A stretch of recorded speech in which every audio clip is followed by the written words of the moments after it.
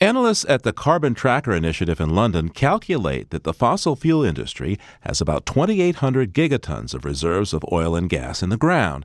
Trouble is, that's 5 times the amount that humanity can burn if we want to keep the global temperature rise below 3.6 degrees Fahrenheit, the target set by the voluntary 2009 Copenhagen Accord.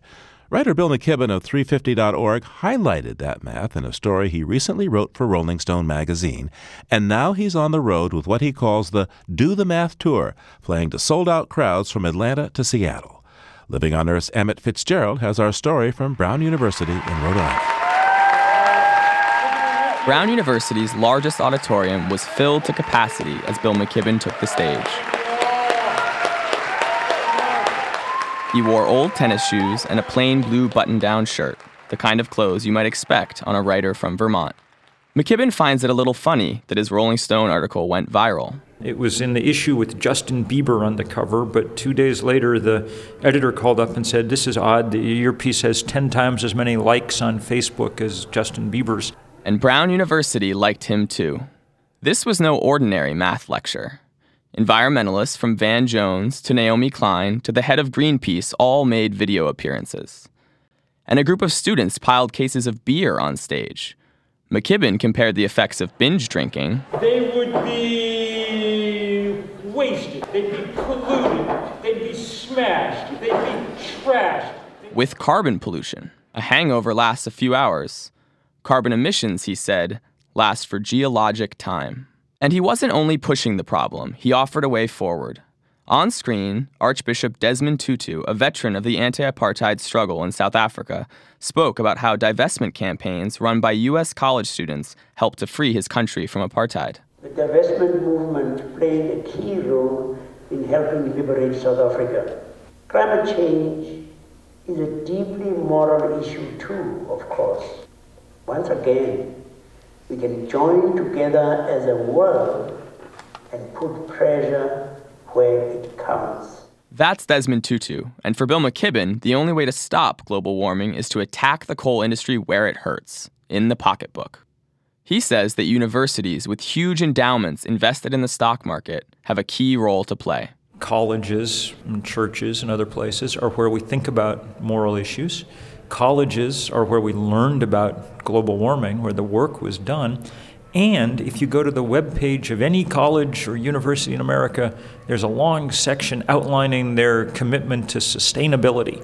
They're greening the campus with new buildings, with bike paths, whatever it is. Well, that's good. We should be greening campuses, and if we are, then there's no logical reason we're not greening our portfolios at the same time. In the month since the Do the Math tour hit the road, students at over 100 colleges have launched divestment campaigns. Tiny Unity College in Maine joined Hampshire College as the only schools to commit to full divestment from the fossil fuel industry so far.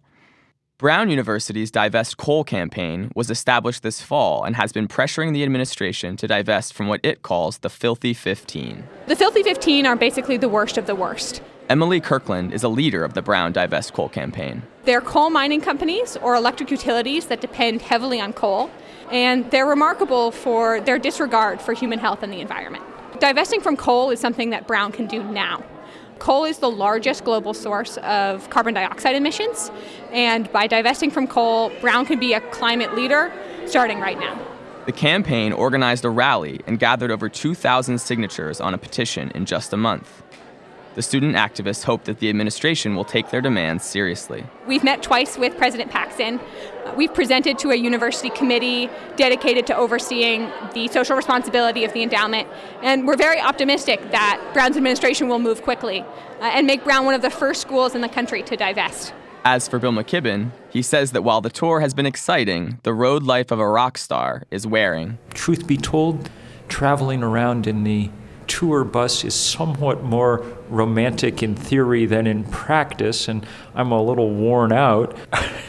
The main problem is I'm 6'3", and the bunks that we're living in are 6 feet. But there we are, big biodiesel bus powering down the highway, and it is a beautiful, beautiful country. And to get to wake up every morning rolling through some other mountains is a kind of beautiful thing. He may be ready for a quiet winter in Vermont, but on this tour he's shown he can bring the crowds to their feet. Stay on your feet and look around at each other, because you are what a movement looks like. It makes no difference to talk about this stuff. It makes enormous difference to do something about this stuff. For Living on Earth, I'm Emmett FitzGerald in Providence, Rhode Island.